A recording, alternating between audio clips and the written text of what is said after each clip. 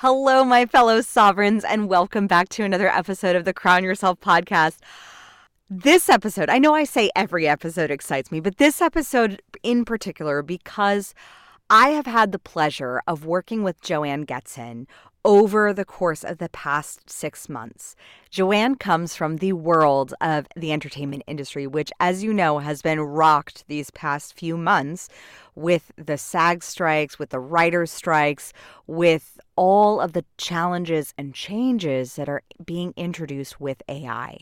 And come January of this past year, Joanne pivoted her entire career, leveraging her skill set from unscripted TV and scripted production, including shows such as Mob Wives, Southern Charm, and movies like The Wrestler, into a powerful business that is now leveraging the things that she does best with video and marketing strategies and developing products and programs for business owners who want to augment their current brand mission and revenue by expanding the storytelling capacity of their business through video.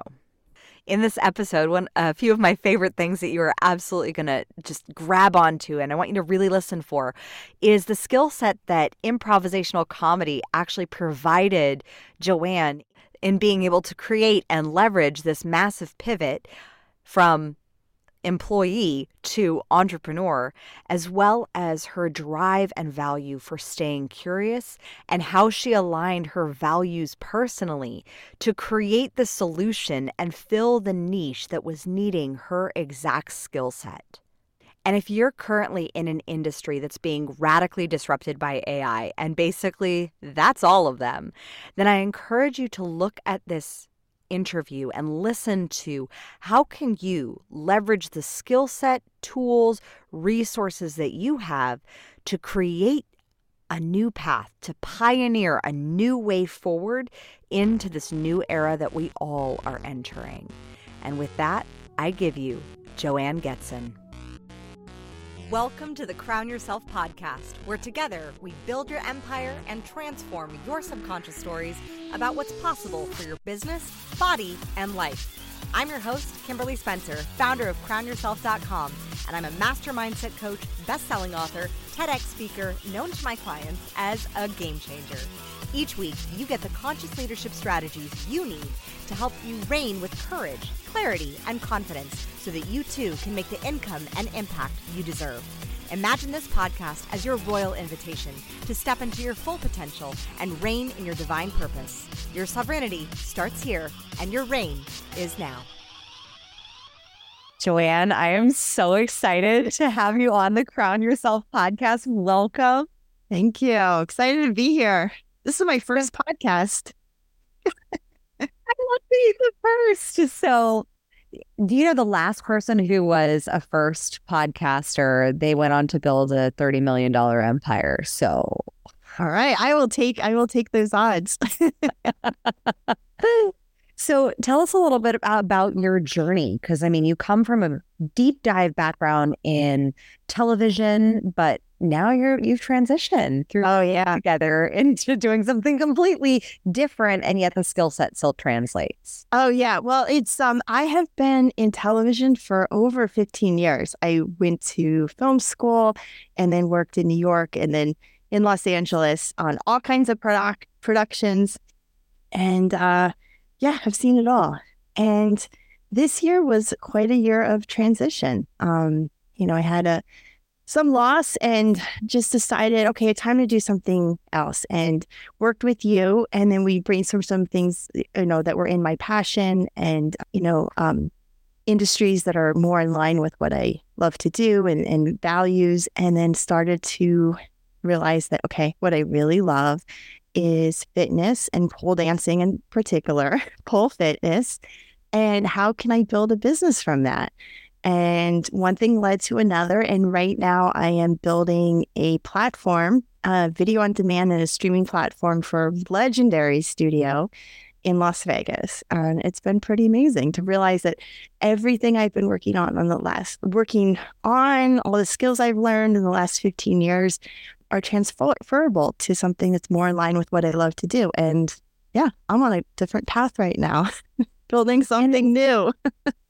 And that's your skill set, though. Like that's always been your thing. Is I mean, you worked in TV, but if you've never worked in entertainment, then there are different stages to production, and you were particularly skilled at like building the things of in development and production pieces, and you've done it all. But how did you come upon that skill set that is a thing that you love, that is building something new? Where did that come from? I don't know. I think I've always been the person that likes to build something from scratch. If it's what I'm doing at work or if I'm doing something around my house, I like having a problem and then building it, finding a solution and then building it. And thinking outside of the box. And I like exploring new worlds. I like traveling. I like asking questions. I like trying things that I've never tried before just because, okay, that's something new and something I'm afraid of. I'm going to give that a shot. I mean, maybe it's a sense of adventure, but this idea of trying something new, what else is out there, and asking questions and just being curious. I've always been that way, and I will always be that way, I hope. And I think when you can be curious, it leads to new things. It leads to new experiences, and it opens up a whole new world. If you just ask, okay, what else is there? Just keep poking at it. And I think that that's like one of the things that I love about your mindset that has just been such a catalyst for your very quick success to like flip from being used to being an employee into an entrepreneur is you have such coachability because you're curious and you're willing to ask the question and you're willing to go there. And that curiosity is something. Did you find that you had that in childhood that you would just deconstruct or get curious, or who taught you that? Oh, wow. You know what? My dad had this quote, and he would always tell us, he'd always ask us when we were afraid of something or we were going to try something new and we weren't sure if we were good at it or if we were going to go down a ski slope that was a little bit too challenging for us. He would tell us, or he would ask us, he said, what's the worst that could happen? And that stuck with me that, okay, you maybe want to try this thing. Okay, you have the skills. It's not like you're just, diving off the back of a boat into shark infested waters. What's the worst that can happen? What do you need to do to get there? But is your fear valid, or can you do things to prepare for that fear, but give it a shot more than anything? I think that's an important thing that I've always carried with in life is that. And anytime I'm about to try something new or I face some adversity, I think of that is what is the worst that could happen. And usually it's not as scary as I initially think about that. I usually think it is. It's something that you can break down into pieces and then compartmentalize it a little bit. What was the biggest aha that you found throughout our coaching journey together? It's that there's more possibilities out there. I think if you're in any industry for as long as I've been, I think it's really easy to get some tunnel vision on what the trajectory is, what's next, how is the industry changing, where do you fit into that, how do you fit into that, and then where do you go from there? And I think the same kind of, if there's a moment where you can ask, or if there's a moment where you can step back and say, what else is there? There's a lot more possibility out there than what you immediately think there is. It's taking that leap, but it's also looking at what I think it was really helpful to look at what I've done and what I've built and what I enjoyed working in television. And those skills are definitely transferable, but it's just the suggestion that there are more options out there. Yeah, and the power of possibility. I know when I shifted from when I had like my moment, like I thought like, oh, I had my first film that I co-wrote with the director, like produced, distributed, and like I was at the premiere and red carpet and all that, and we just found out I got picked up by Lionsgate and was going to be on Netflix, and I was like, in that moment, I was like, I should be 100% fulfilled, but I'm not. And that moment of recognizing, okay, where is a skill transferable? Like what really is a skill that I had like as a writer? And the fact that I can see people's stories and that training as a writer and an actor and in improv, which I know you've done as well, which I want to ask about, is like that ability to be adaptable in the scene and flexible. So it is such a cornerstone, and it allows you to pivot industries. It doesn't just allow you to pivot in a scene where you're like doing what was it called? Shape work? Where you make things out of where you like pen something, you're holding a coffee cup. Object work. Yeah. Coffee. I always sucked at that. Rightly so. But it was the catalyst of improv, of being able to take a risk. And so how has improv really trained you as a leader? I have fully embraced, I love the idea of yes and. And even when you're in a creative environment, you want to encourage brainstorming and encourage building on ideas. And not every idea is going to be, a game changer. But it's important to foster creativity, and it's really important to foster teamwork. And I think nothing does that better than improv, because this idea that every idea or every suggestion is a gift, and in improv, they actually call it a gift. And you build onto it. It doesn't mean you have to accept it. Like, that's it. But that gift and that idea exists. And what do you do with that? And how does that acceptance of a gift or an idea lead on to yes and? Okay, so we've got this thing. How do you build onto that with the next thing? And you can end up with something totally different. And there's a lot of beauty in that idea. I mean, I have tried to use that in professional life, in my personal life, and then when I'm building, and just life in general, that yes and, particularly just suggestions that you don't like immediately. What is this thing that you're given, and then what do you do with it after this? I don't know. Maybe it doesn't work, but you have to accept that thing was given to you and then build from it. Yeah, and I love the concept of yes, and I actually think if we were to go like full on esoteric, that it is the basis of manifestation and the basis of like most spirituality, quite frankly, of like the manifestation of creating something from nothing. That idea is a gift, and it's the acceptance of it that then, like you said, you build off of.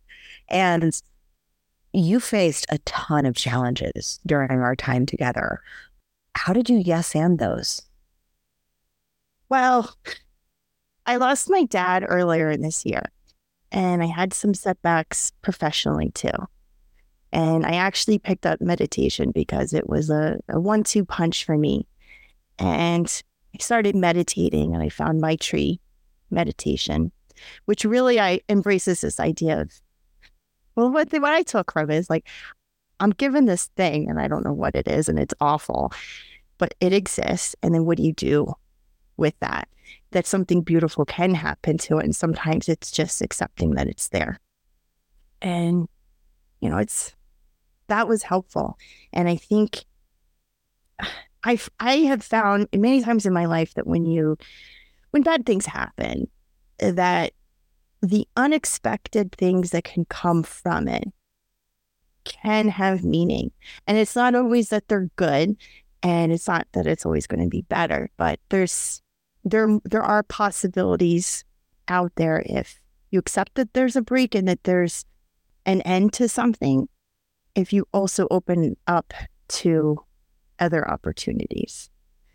I don't know. I don't want to sound like it's always easy and things are, happy-go-lucky all the time, because I don't think that's true. But I do think there's something that can happen when when you're faced with a challenge, if it's that yes and, or if it's, just seeing, okay, this exists.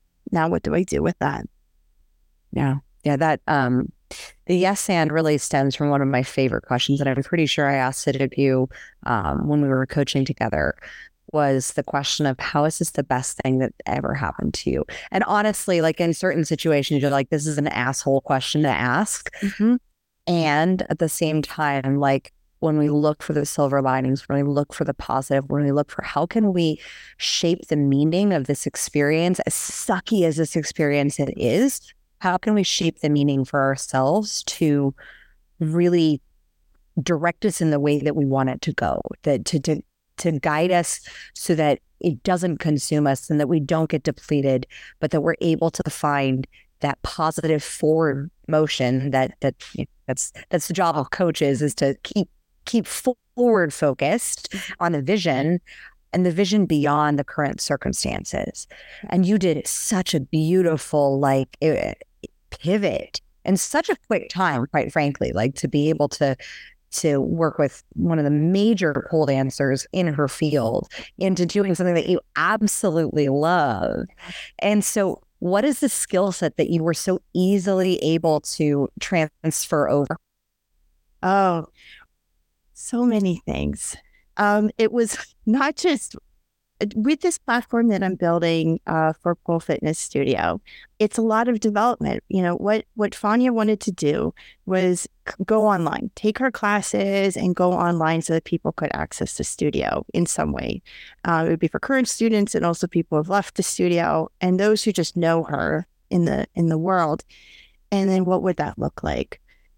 So working with her, I guess what I brought was just asking, what do you want to make? You know, just asking a lot of questions, which is something that I do like to do when I'm trying to understand a world more, is what do you want? What do you envision? Who do you want to use this platform? How do you want people to use it? And then research. And I just went back and I researched what else was out there, who else has a platform, what is her competition like, and then how do we build something that represents what that studio is, that was very authentic to the community, to the current students, and it represented what that brand is, and also what it could be and how it could grow. So I think those are the skills I brought to her. Yeah, I think one of the things is the curiosity that, like, I mean, you coming from your background in reality TV and docuseries, like you constantly use this phrase when we were working together called understanding a world. So give me some idea of what it means to understand a world. How did you as a reality producer go about understanding a world? Because I actually think that for the coaches and authors and CEOs listening to this podcast, like I think you're actually going to give them some deeper perspective because you don't come from that industry, and that can definitely be applied and applicable to their work. Yeah. It is so fun to get tossed into a world. And if it's a business or a place or a foreign location, and just try to figure out what's going on. It's just observing and asking a lot of questions and seeing, being observant. Each business does something different. Each city has its own vibe, its own language, and it's noticing what those differences are. I think there's something like when you pull up to, when I first pulled up to Pole Fitness Studio, I had a friend who takes classes there. So we talked a little bit about what that was like. But I pulled up to the class and you get all these opinions on what's inside and who takes classes. And, it's in Vegas, so it's going to have a certain flair to it. And you really have to let that go and just kind of see what's actually going on, because what's presented and what's there are two different things. So the longer you can sit with something and just talk to students or teachers to get their opinion on things, or I was developing reality shows, just listening, asking questions, getting a lay of the land before making any judgments, I think is the most important thing. And then take some time to let that sit and to decipher, okay, these are some patterns that I'm seeing over time, or these are some phrases, and this is what the world is. I think those are the best ways to keep it authentic. And also kind of identify what the problems are, what the are. Because, really in television, what you're looking for are those challenges. You want those dramatic moments in those stories. So it doesn't appear right away. And that takes a little while for it to reveal itself.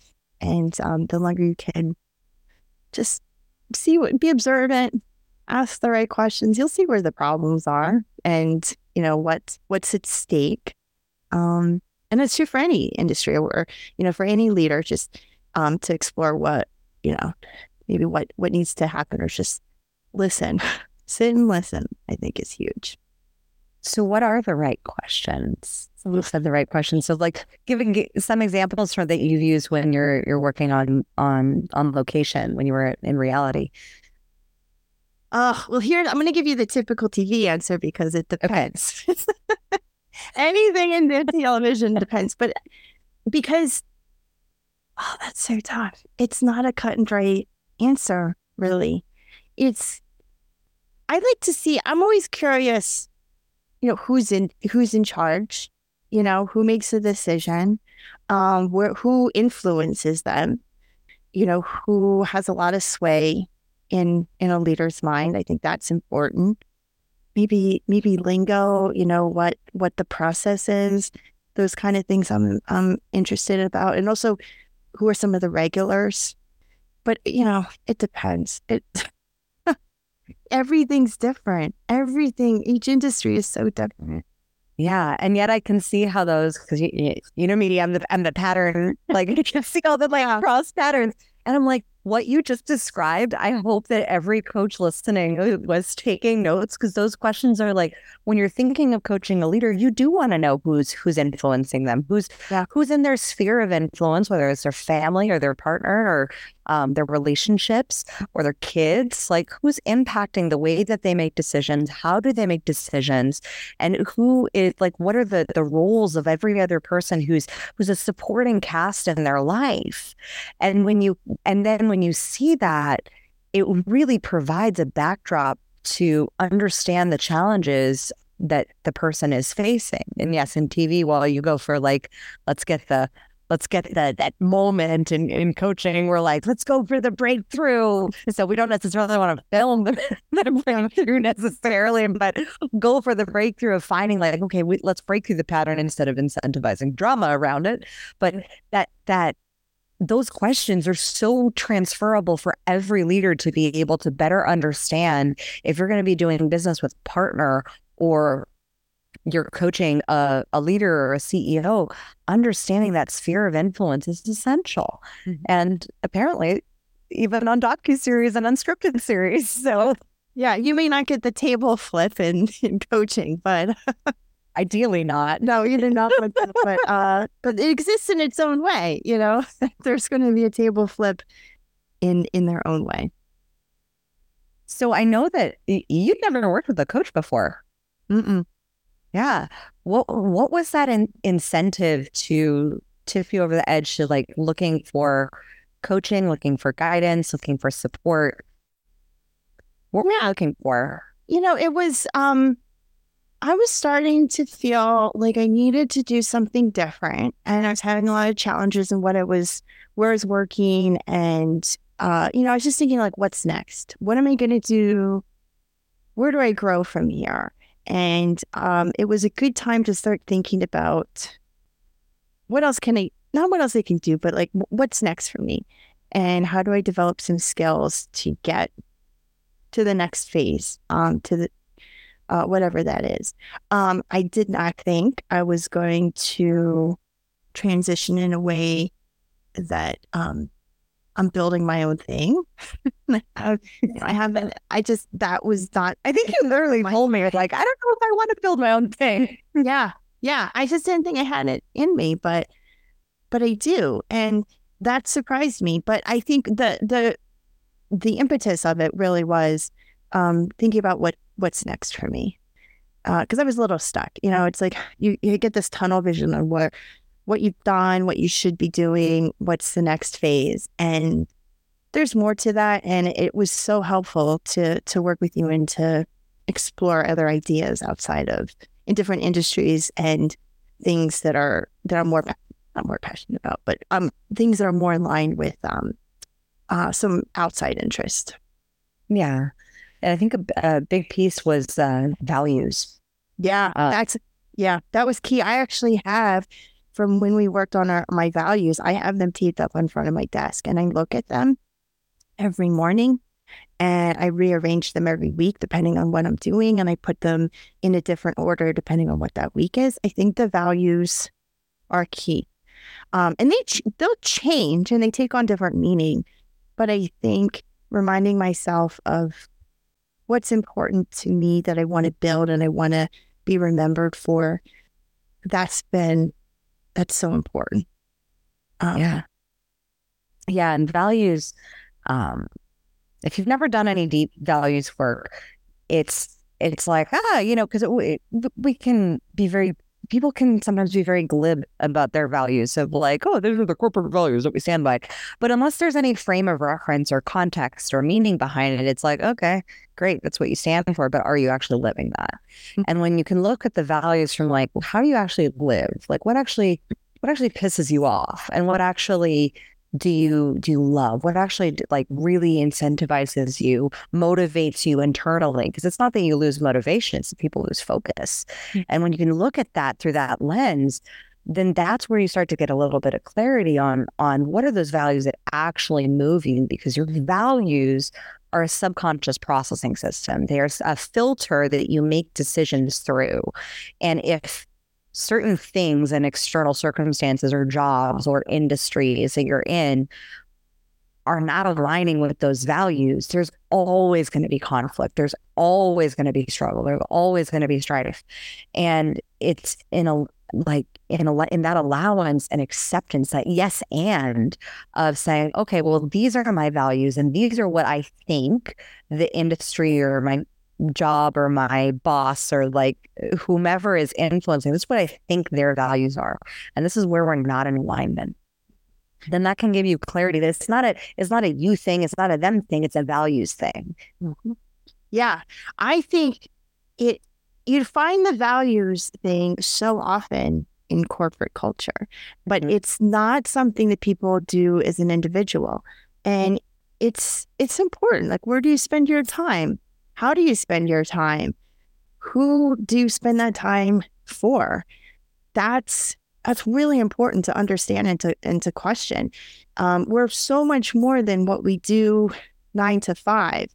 And if we don't define what those values are, what our values are ourselves, then we're going to just accept whatever's given. And then that's, where do you find fulfillment in that? It's important to understand what's important to yourself and value that. And they change, like the values take different priorities every week, but understanding that and respecting that those are as important as any other influences was a huge lesson that I had to learn, and I'm glad I did. What are you noticing as that common thread of that like main value that it doesn't really change positions that much?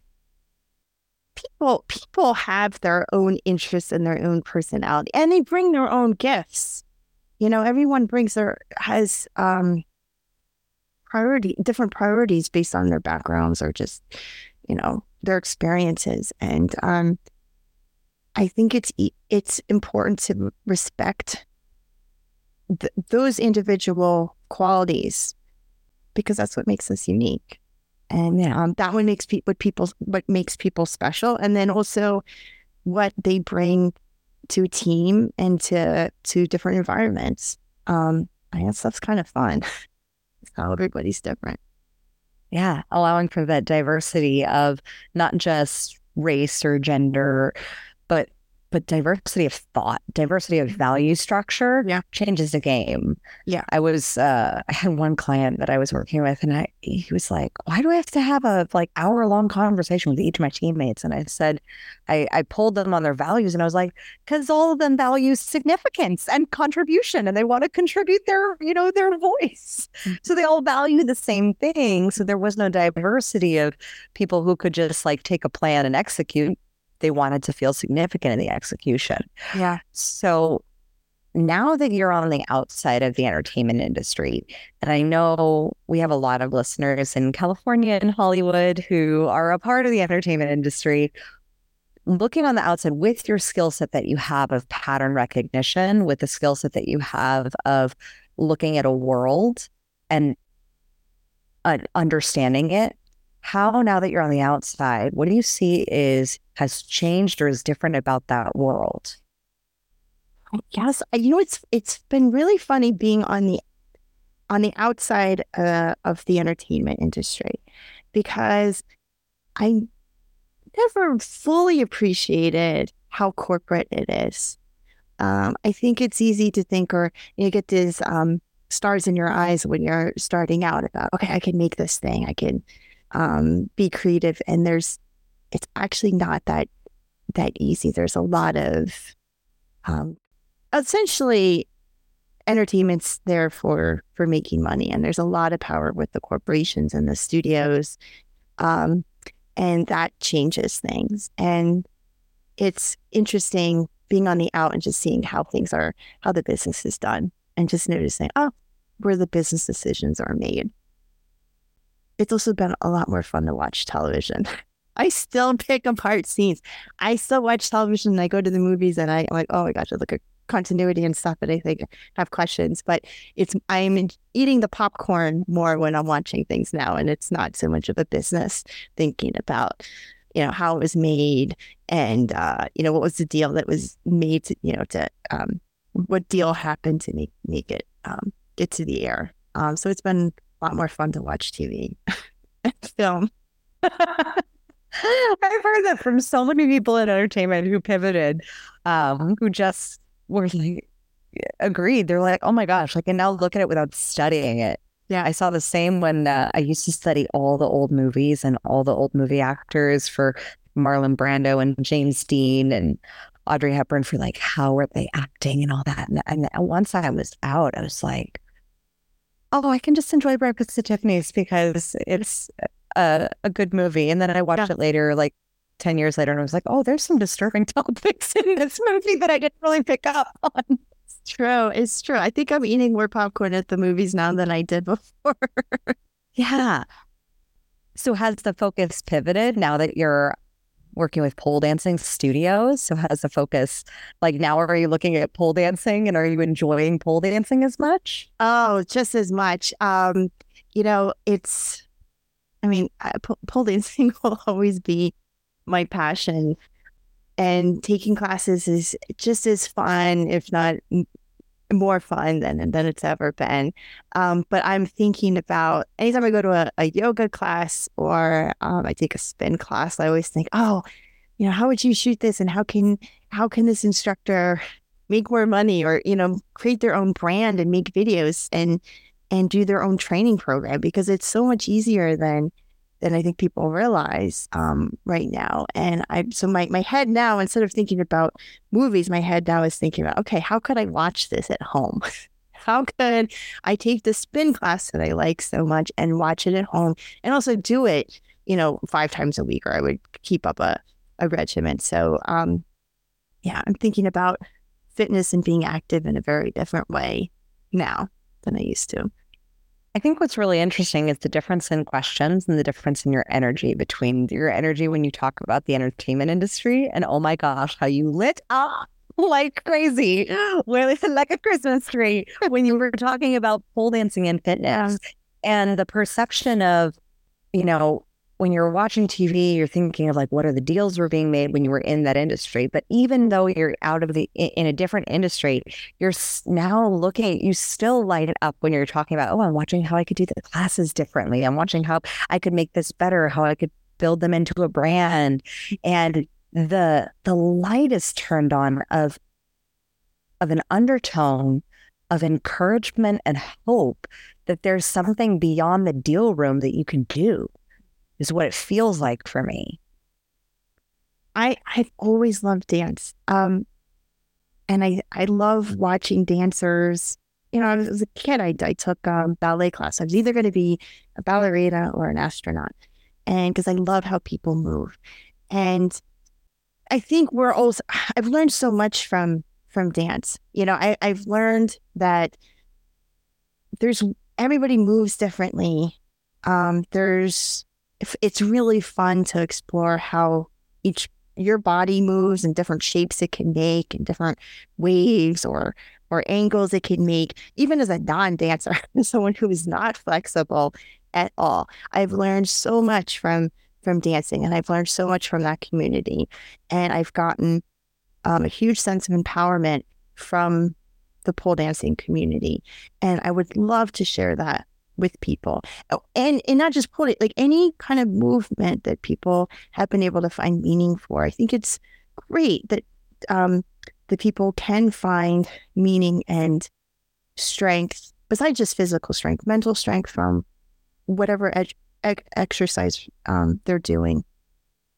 And I would love to share that and help others and help studios do that, because I know how beneficial it is that I've spent years and years dancing and being frustrated at it. I think there's a lot that people can learn from doing things outside of work and building those communities of things that they're interested in. Oh, you speak to my heart, Joanne, about the power of hobbies and having something outside of your work. And I did a post on this, and it actually got a lot of response where I was like, your work is not your hobby. I love coaching and I love writing and speaking and all that. That's not my hobby. I tried wakeboarding the other week and I ripped my shoulder out, but I love those athletic endeavors. So what are the hobbies that you rediscovered that you had? Did you have time for hobbies when you were in the entertainment industry? It was hard. Those were the things that went first. It was, if when you're working in entertainment, it's 24/7. You're always on call in some capacity. And those hobbies, those things that are really important, that also help you grow and just get that dead mind time. It's sad. We have to say goodbye to those. And I regret that I let those things go. Because I think when it comes to development and also just feeling empowered, those are the most important things. Those are that should be number one is health and well-being and mental health. And that has to always be key in your life. And it's very easy to let those go. Yeah. And I know that especially when you're in any sort of demanding job, whether it's entertainment or CEO of a Fortune 500 company, you're just running a small business, feeling like you have to do all the things and be all the spaces. I know when I was, when I had my e-commerce company, I was the first to let my health go, gain weight. My hair was falling out from stress. I was waking up at 3:00 in the morning with sweats to respond to a customer email. It was not a pretty sight. And my loving fiance, now husband, had the wherewithal to say, "Is it worth it?" Mm-hmm. And fortunately, I was then asked by my business partner only a few short weeks later to leave the company, and he wanted to take it over and run it solo. But I was so in hindsight, I'm so grateful that he gave me that out. Otherwise, I would have I'm the type where I will fight it to the death. I'm like, yes, we'll go down with the ship.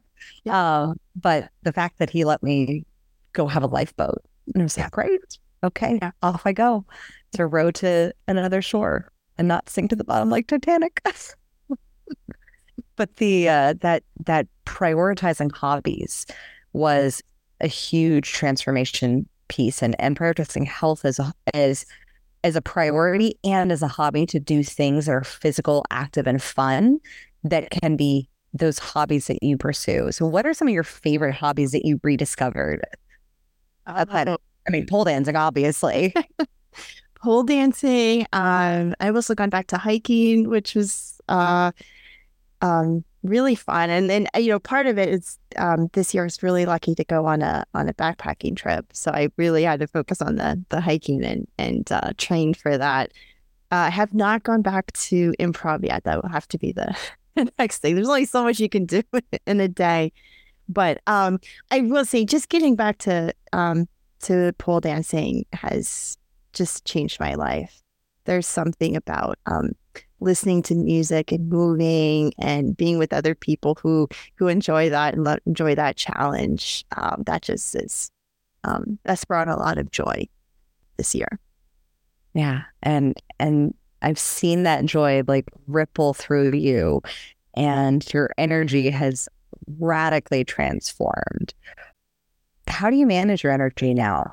Now that you're running a business, growing it, what's the difference? Time management is really important for me. I've always been very good at keeping a calendar and scheduling meetings, but now I actually block off times. I kind of know what my rhythm is for when I can focus and get things done, and when I should take calls, and when it would be better to do more things that need a lot of detail. And so I structure my day. It always starts out. Now I'm really lucky because now I start every day doing some kind of exercise, and that's really important. And then I can start my day and do emails, and then but I block off my time in my calendar more, and in kind of like a big picture way more than I used to, because it before it would be okay, whenever meetings are scheduled, they're scheduled, and now I can make some decisions about when is my focus better for certain things, and I try to lean into that as much as I can. What a powerful question. Like, and you said the word that is now like the motto that I am beating the drum for currently, because I just got back from the Brendon Burchard's coaching summit, and Natalie Ellis, the founder of Boss Babe, spoke at it, and she spoke about rhythms.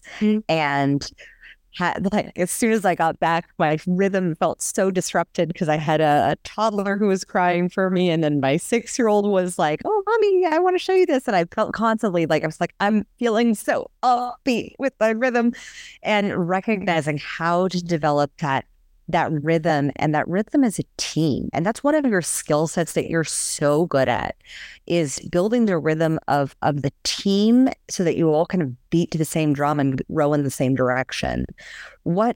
How did you develop that within a team? Because I know you've done you did extraordinary work when you were doing that at your former job, and you're still doing that now with a team of pole dancers and camera crew and all that.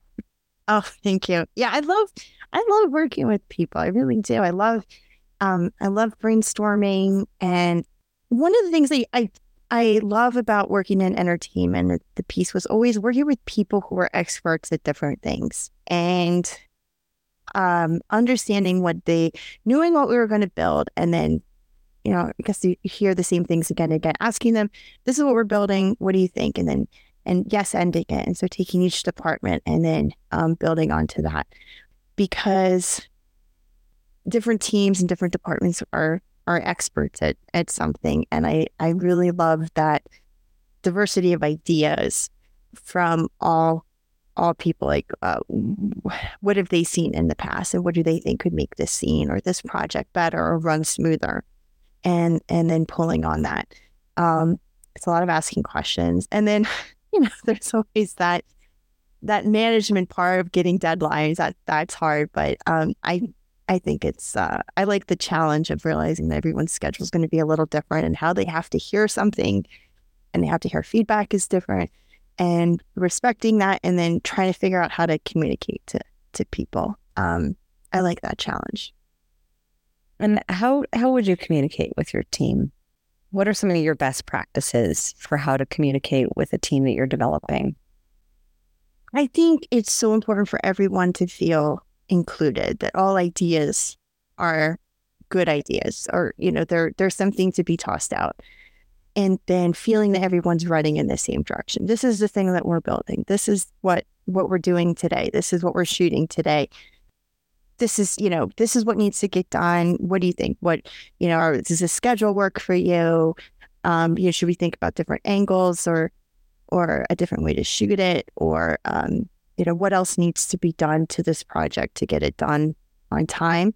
I like to keep the communication channels open. I think, so keeping things friendly and keeping teams engaged and feeling like making sure people feel like they're part of the team is important. What did you find were the factors for engagement? How did you get engagement? Because I mean, especially in corporate, like 86% of the corporate workforce is like disengaged, studies show. So how did you get your team members to engage at a higher level? And how are you doing that still? I don't know.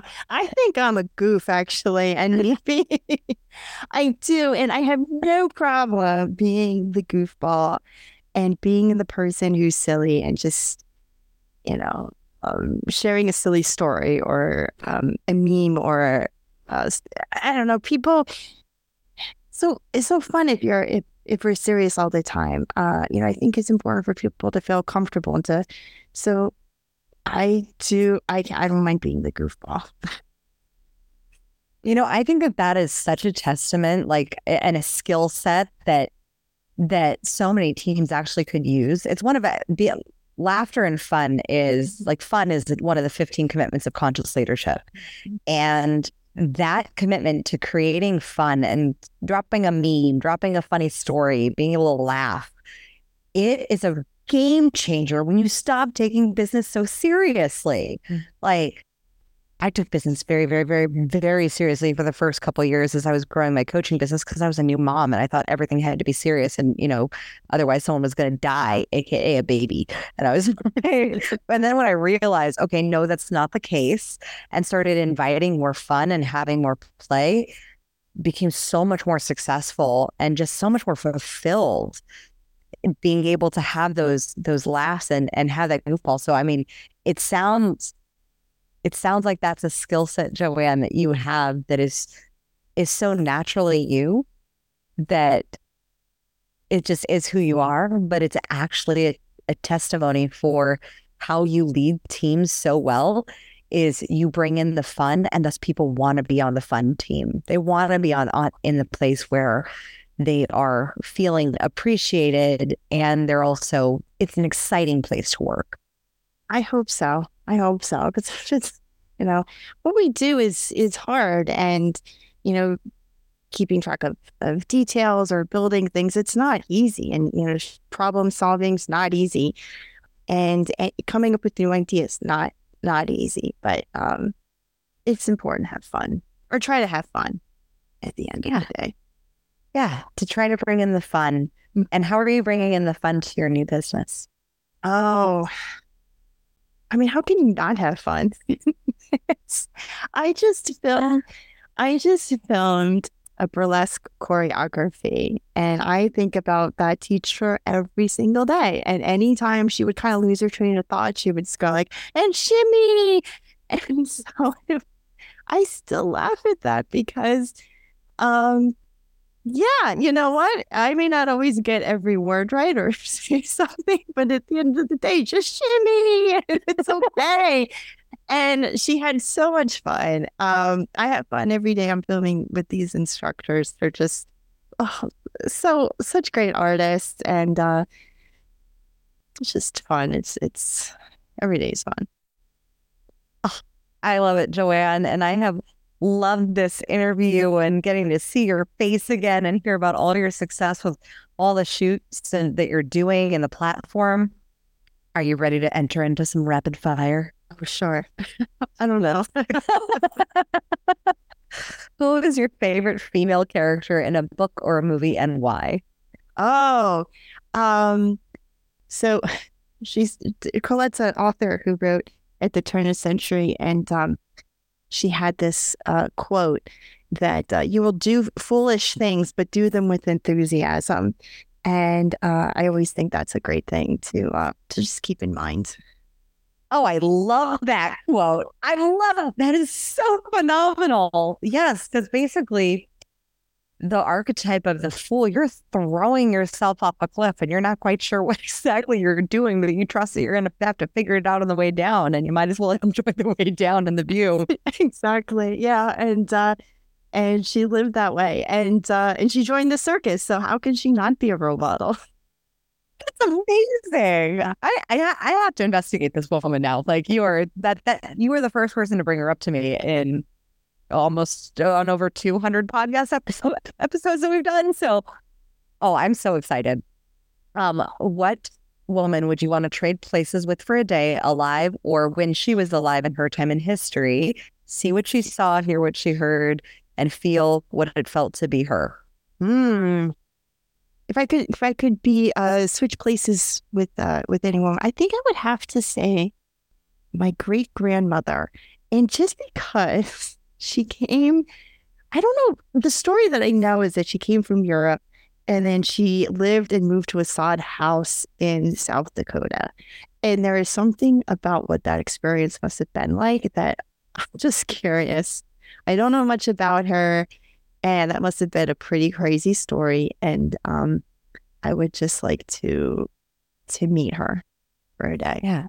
And so she lived in a sod house? Yeah, yeah. There's actually a plateau in South Dakota named after her family, and she was fine because she came from a lot of money, and then she moved to the sod hut, and everything was going well, and she had lots of kids. But then there was a stampede, and the cow ran away, and then she's like, "Okay, we're moving out." So, you know, I'm sure this happened, and I'm sure it was a crazy life, but I would love to meet someone who was like, oh, let's move away from nice Europe and to North Dakota and live in a hut. I would love to meet someone who made that decision. That's definitely a pioneering decision for sure. Yes. What is your morning routine like now? Sure. Well, I do like to wake up, and if I've realized that fitness is so important, so I wake up pretty early, 6:30, and I always go to the gym. And I either going to go to swimming or spin class, and then I come back and then eat breakfast and start my day. But my day's never complete without doing something active in the morning. I feel you on that one, sister. What is your evening routine to set you up to wake up so early? I usually fall asleep on the couch by 10. I'm not that interesting and past 9. We're better off connecting in the morning. Yep. So what do you define to be your kingdom? I have this very nice little home office that's my kingdom. And I have all my toys. I have it on my desk. So I have all the toys and little tchotchkes that I've collected over time. So I look at them. And then right behind me, I have a larger space that's I actually have a pole in my house. And that's my kingdom. Like, this place defines me, where I work. And then the fact that I can dance at any moment. That's authentically who I am.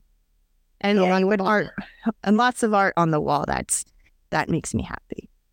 Yeah, that's so beautiful because I don't see any production offices offering a pole, and I think HR might have something to say about that. They should. Last but not least, how do you crown yourself? I think I crown myself when I realize that I too can do this. And if I take a moment to realize what I've learned, what I've developed, and what I'm building now, and just being really respectful and understanding. I'm a journey in progress. I'm a story in progress too, and I think respecting that and appreciating that is how I crown myself. Joanne, I am so honored. You did so amazing on your first podcast interview. It's almost like you've done this before.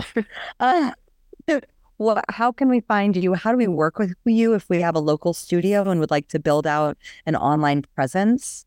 Oh, sure. So I have a website. It's my name, Joanne dash Getson. So it's JOANNE dash GETSON.com, and you can find me on there, and there's ways to get in touch. And then I hope everyone checks out this website that I'm building. So I'm working with Pole Fitness Studio in Las Vegas, and the website that's going to be up and running is polefitnessonline.com, and everything is going to launch on October 15th. So the new website, the video on demand, the streaming classes, it's all going to happen that week. So hope everybody checks it out and shimmies. Well, that sounds like so much fun because now I have a pole. My pole has its final resting place that just happens to be in my children's homeschooling room. Yes, yes. They love climbing it. I'm sure they do. I mean, kids would love this thing. So it has been such a pleasure having you on. Everyone, I encourage you to go check out Joanne's website and what she's building with pole fitness online. It is truly extraordinary to see how you take one skill set from being an expert in TV and transfer that into some kick-ass pole videos and trainings that you get to take. So crown yourself with the opportunity of enjoying these pole videos and these amazing instructors that Joanne is working with. As always, remember to own your throne, mind your business, because your reign is now. Thank you so much for tuning in today. If what you heard resonated with you, be sure to subscribe and start creating a bigger impact now by sharing this with a friend. Just by doing that one simple act of kindness, you are creating a royal ripple to support more people in their sovereignty. And if you're not already following on social media, connect with me everywhere at crownyourself.now for more inspiration. I am so excited to connect with you in the next episode. And in the meantime, go out there and create a body, business, and life that rules. Because today, you crown yourself.